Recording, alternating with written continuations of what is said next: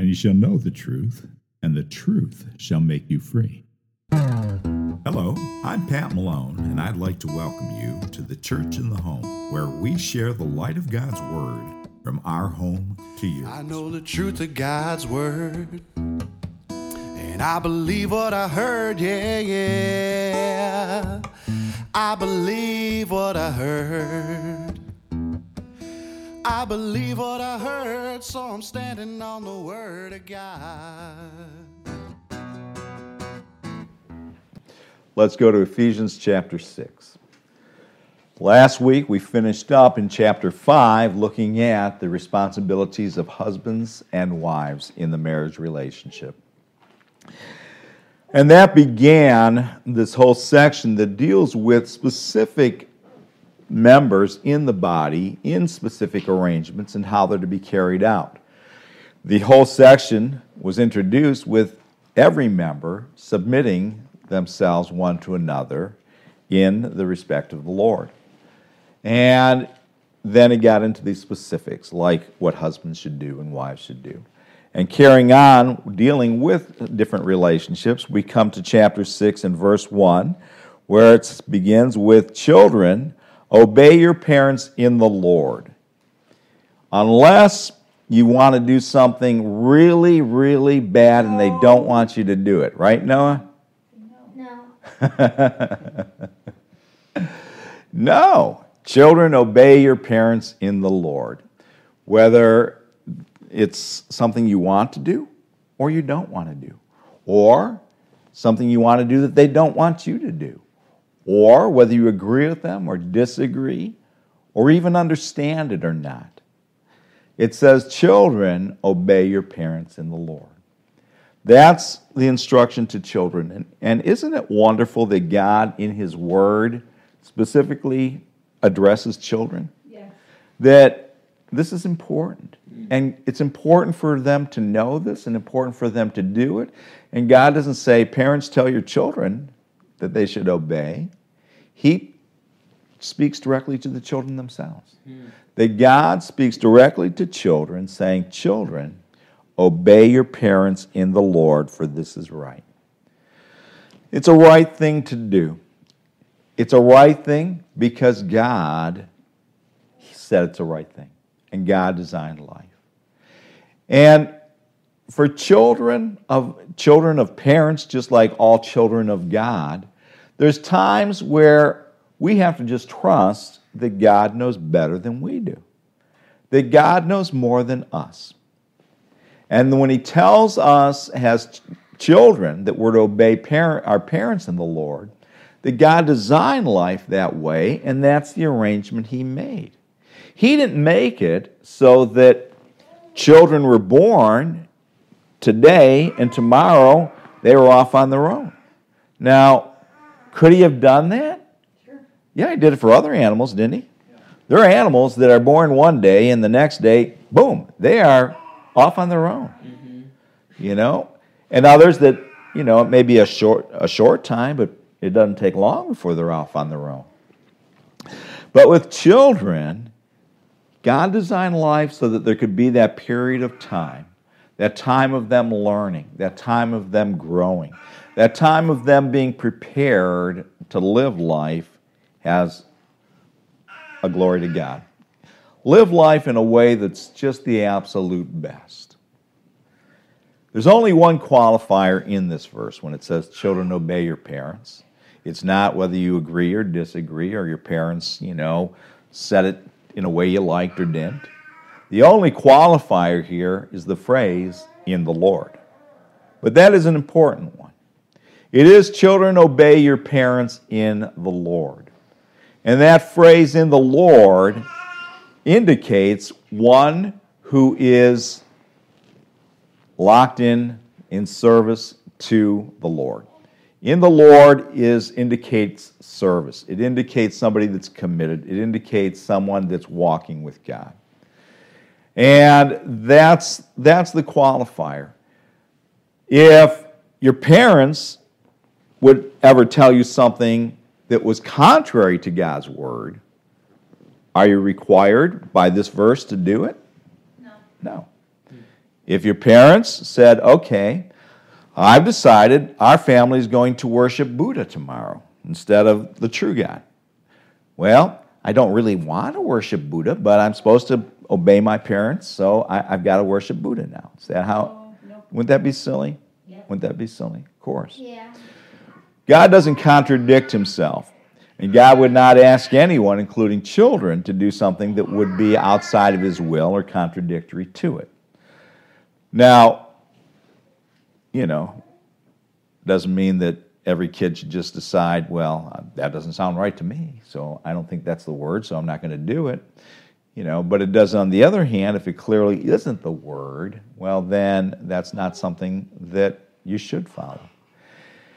And just because a child's a child doesn't mean that he doesn't have the right to understand God's word and to say, well, how is that right? That just doesn't seem to fit with what I understand. But that said, then it is the responsibility of children to obey their parents. He goes on in verse 2 to say, honor thy father and mother, which is the first commandment with promise. And that promise is in the next verse, verse 3, that it may be well with thee, and that thou mightest live long on the earth. When you go back, when it says it's the first commandment with promise, if you go back to the Old Testament and you read the Ten Commandments, the first one that has any promise with it is this one, that if children obey their parents, then they will live long on the earth. They will live long on the earth. Now, that's not just another way of saying, I brought you in and I can take you out. Although in the Old Testament, there was a provision for that if they got to be a certain age and they were real rebellious. But it's a promise of God. It's a promise of God that if children do that, they will live long and it may be well with them. They'll live long and prosper. I always think it would be interesting. I wish somebody would do this sometime. When they're conducting all of these different studies of, well, how did you get to be 100? Asking them, what kind of a kid were you?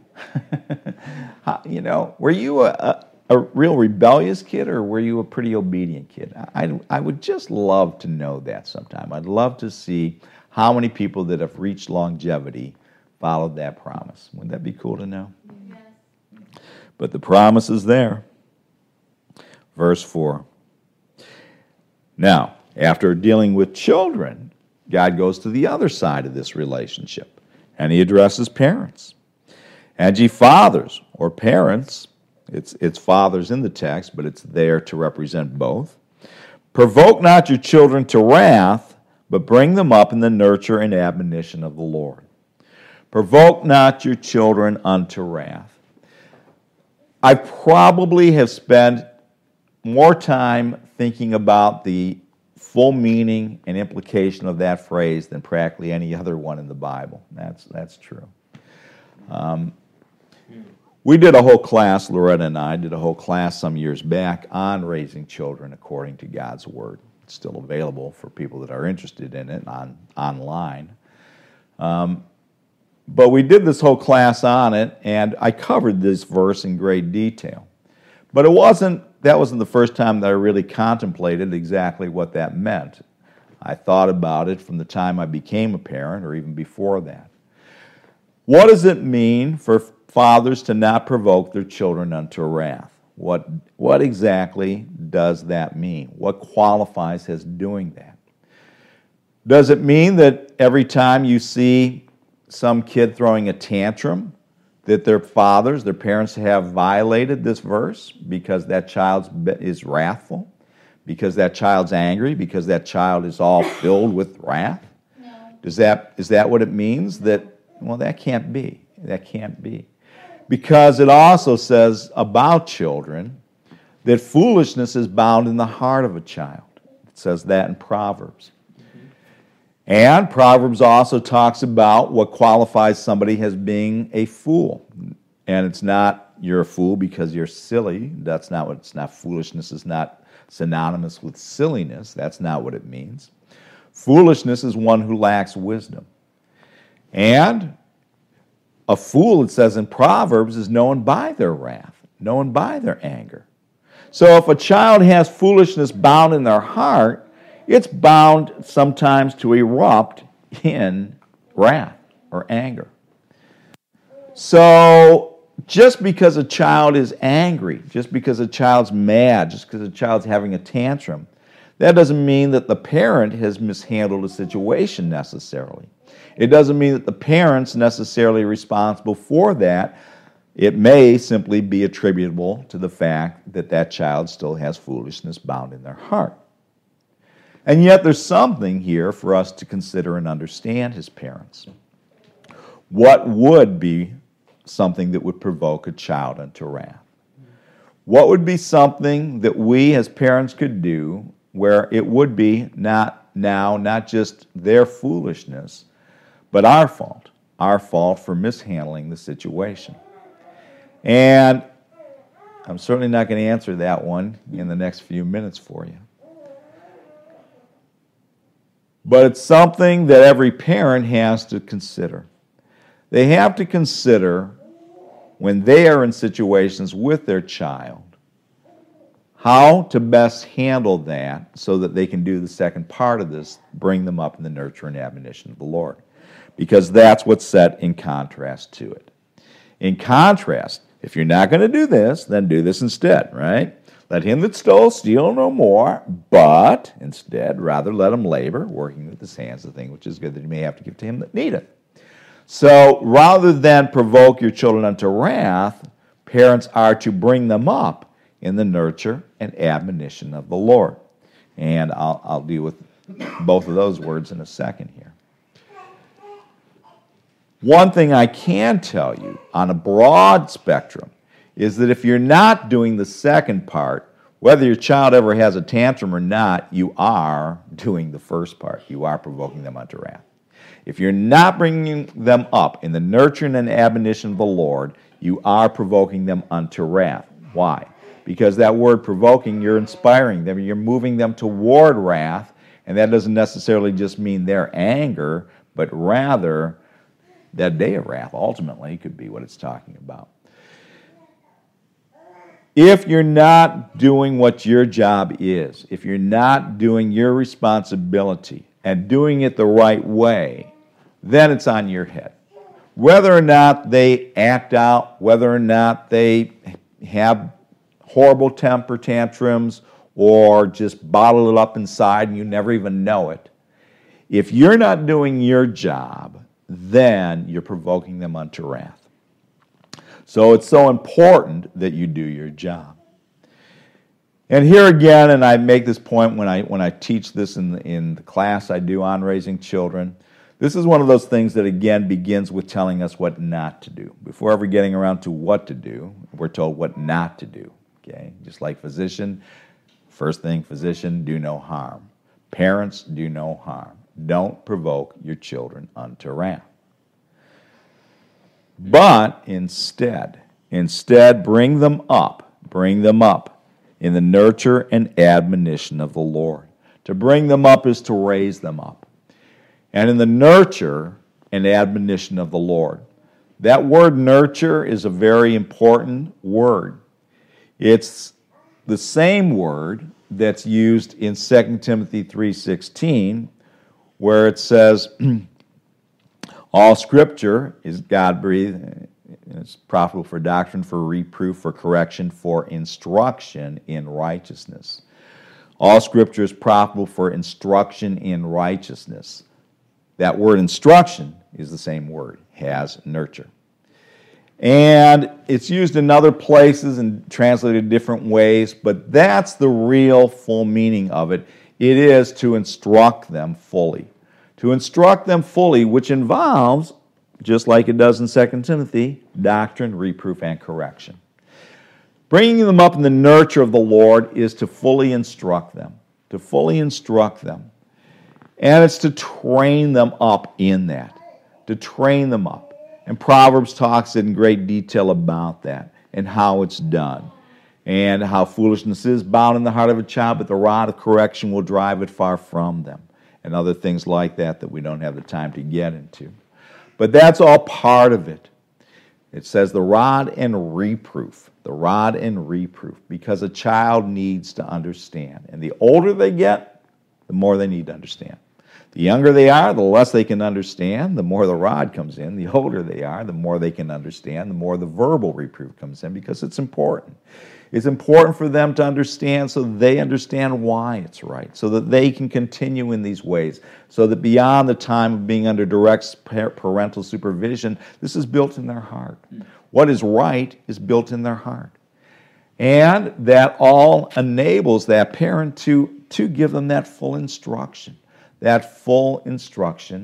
and admonition. And admonition is the reproof. It's a gentle form of reproof is what it is. In other words, it's not enough just to instruct, but also to be there and watch over, and when there's a need to give some further instruction, some further reproof, that you do it. It's like you can be trained, you can go start working at a new job, okay? And let's say it's a decent place where they actually do some training. You know, that may be a rare one. But let's say that actually happens, and you've got like 2-3 weeks of them training you for the specific things you're going to be doing. Now, I don't know, many jobs, I can't say most, but many jobs, probably most, you still have some supervision after that time. Unless you're working totally on your own, out on the field or whatever, you're still going to have some supervision, even past the time you're trained. So that if, somewhere down the line, you're doing something different, something wrong, well, then that person that's supervising you, it's their job to come along and say, okay, this is how you're supposed to do that, remember? So it is with parents. It's that nurture and admonition, and it's all part of the training process, and that takes time. It takes time. Verse 5. Now we move to another category of life. Servants, be obedient to them that are your masters according to the flesh, with fear and trembling, in singleness of your heart as unto Christ. Servants in our culture, in their culture, that was one thing, how that arrangement. In our culture, it's generally talking about employees and employers, and you could substitute those words here to understand the meaning. And those servants or employees, it says to be obedient to them that are your masters according to the flesh, meaning those people that have hired you to do the job. With fear and trembling. Now that's a figure of speech. That doesn't mean literally you have to be shaking in your boots every time the boss talks to you. It's not literally fear and trembling. It represents respect and obedience. But it's that kind of level here of obedience that, boy, you're just, ready and willing to just follow those orders, to just do what they tell you to do. And then it says, in singleness of your heart as unto Christ, not with eye service, as men pleasers, but as the servants of Christ, doing the will of God from the heart. What God asks us to do when we're in the position of working for someone is work heartily unto the Lord. That we're not to do it just as men pleasers with eye service, And, I trust that nobody here is that kind of worker, but you've probably all encountered that kind of worker who, when the boss is looking, boy, they're right there working hard, and as soon as the boss goes out of the room, they're goofing off. That's just doing eye service as men pleasers. That's not our motivation. We work heartily as unto the Lord. We work as though it was the Lord that was your boss.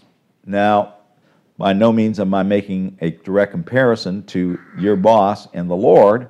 I wouldn't presume that your boss is as good as he would be, or, put that kind of responsibility on him.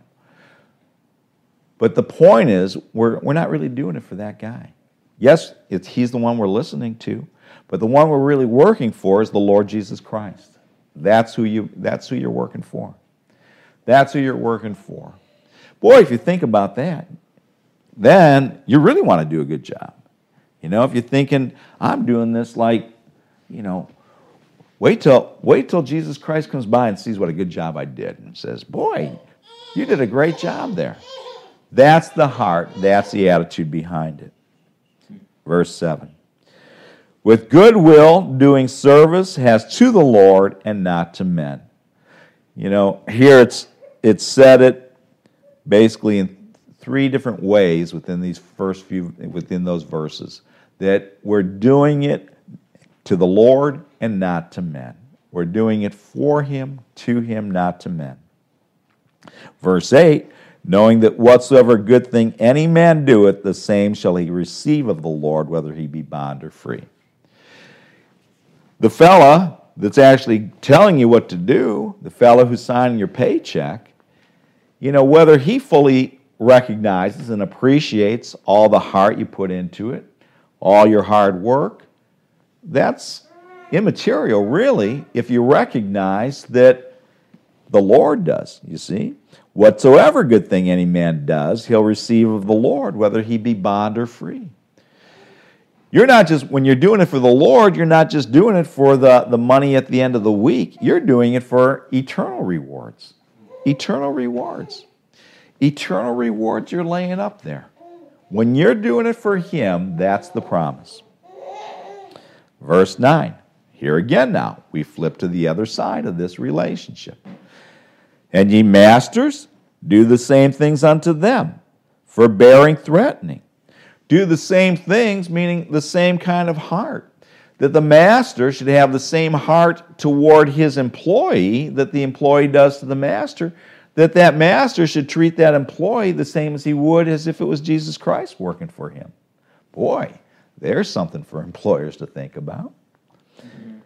Forbearing, threatening, knowing that your master also is in heaven, neither is the respect of persons with him.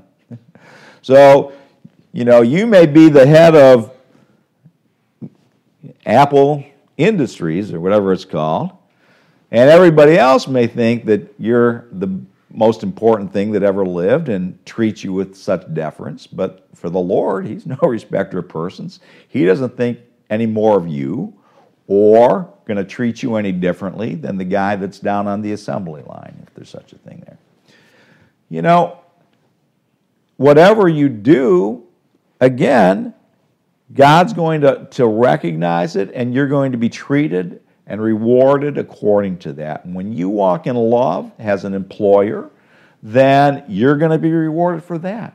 Just like that employee who walks in love and works with that love of God is going to be rewarded. And it says specifically that they are to forbear threatening. They're to forbear threatening. That it's not this constant, well, if you don't do this, you're out the door. Or, boy, if you don't do it, I'm going to chew your butt out, or whatever the case may be. That's not the way that employers are to treat their people. But they're to treat them the way that they would treat the Lord Jesus Christ if He was working for them. Verse 10. Finally, my brethren, be strong in the Lord and in the power of His might. Be strong in who? The Lord. The Lord. Not in our own strength, not in our own abilities, not in anything else but the Lord. That's what we're strong in. We're strong in Him. And that He never changes. I am the Lord, I change not. When we're strong in Him, we're always strong. If we're strong in our government, then if we've got a strong government, we might be okay. If we've got a weak government, maybe not. If we're strong in the power of our country, again, it just depends. If we're strong in the economy, why, it's a good economy, I'm doing great. Well, that's a pretty fluctuating thing. But if we're strong in the Lord, that never changes. That never changes. And in the power of His might, verse 11, put on the whole armor of God, that ye may be able to stand against the wiles of the devil. When we're standing strong, when we're being strong in the power of the Lord, then we put on that whole armor of God. That whole armor of God, everything that God's given us to be equipped with, and it's enumerated here in these verses. And we have to do that so that we can stand against the wiles of the devil. The methods, the things that the adversary is doing to try to get at you. Does it say, simply pray to be able to stand against the wiles of the devil? No. No, it doesn't. Now, prayer's in here. But it doesn't just say pray. It doesn't say just pray.